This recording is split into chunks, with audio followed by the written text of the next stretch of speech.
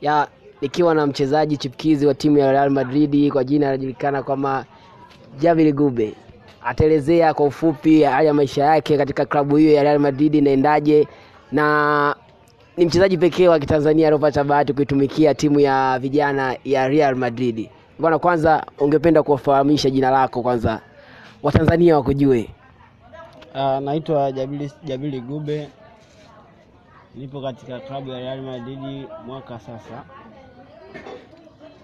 Ndio, labda pengine Watanzania wangependa kufahamu, je, maisha yako ya soka yalianza kuanzia hapa Tanzania au ulianzia huko? Maisha yangu ya mpira yalianzia Real Madrid. Nilikuwa timu ndogo. Alipokuja kocha Zidane akaniona uwezo wangu ni mkubwa, akanipandisha senior team. Na pengine labda mpaka sasa hivi umeitumikia Real Madrid kwa takriban mechi ngapi? Kwa sasa sina muda mrefu maana ni chipkizi. Ila ni mechi kama 30 hivi. Nafikiri mmemsikiliza vizuri za kutosha kabisa mchezaji huyo chipkizi ambaye anakipiga pale katika Stadio de Bernabeu.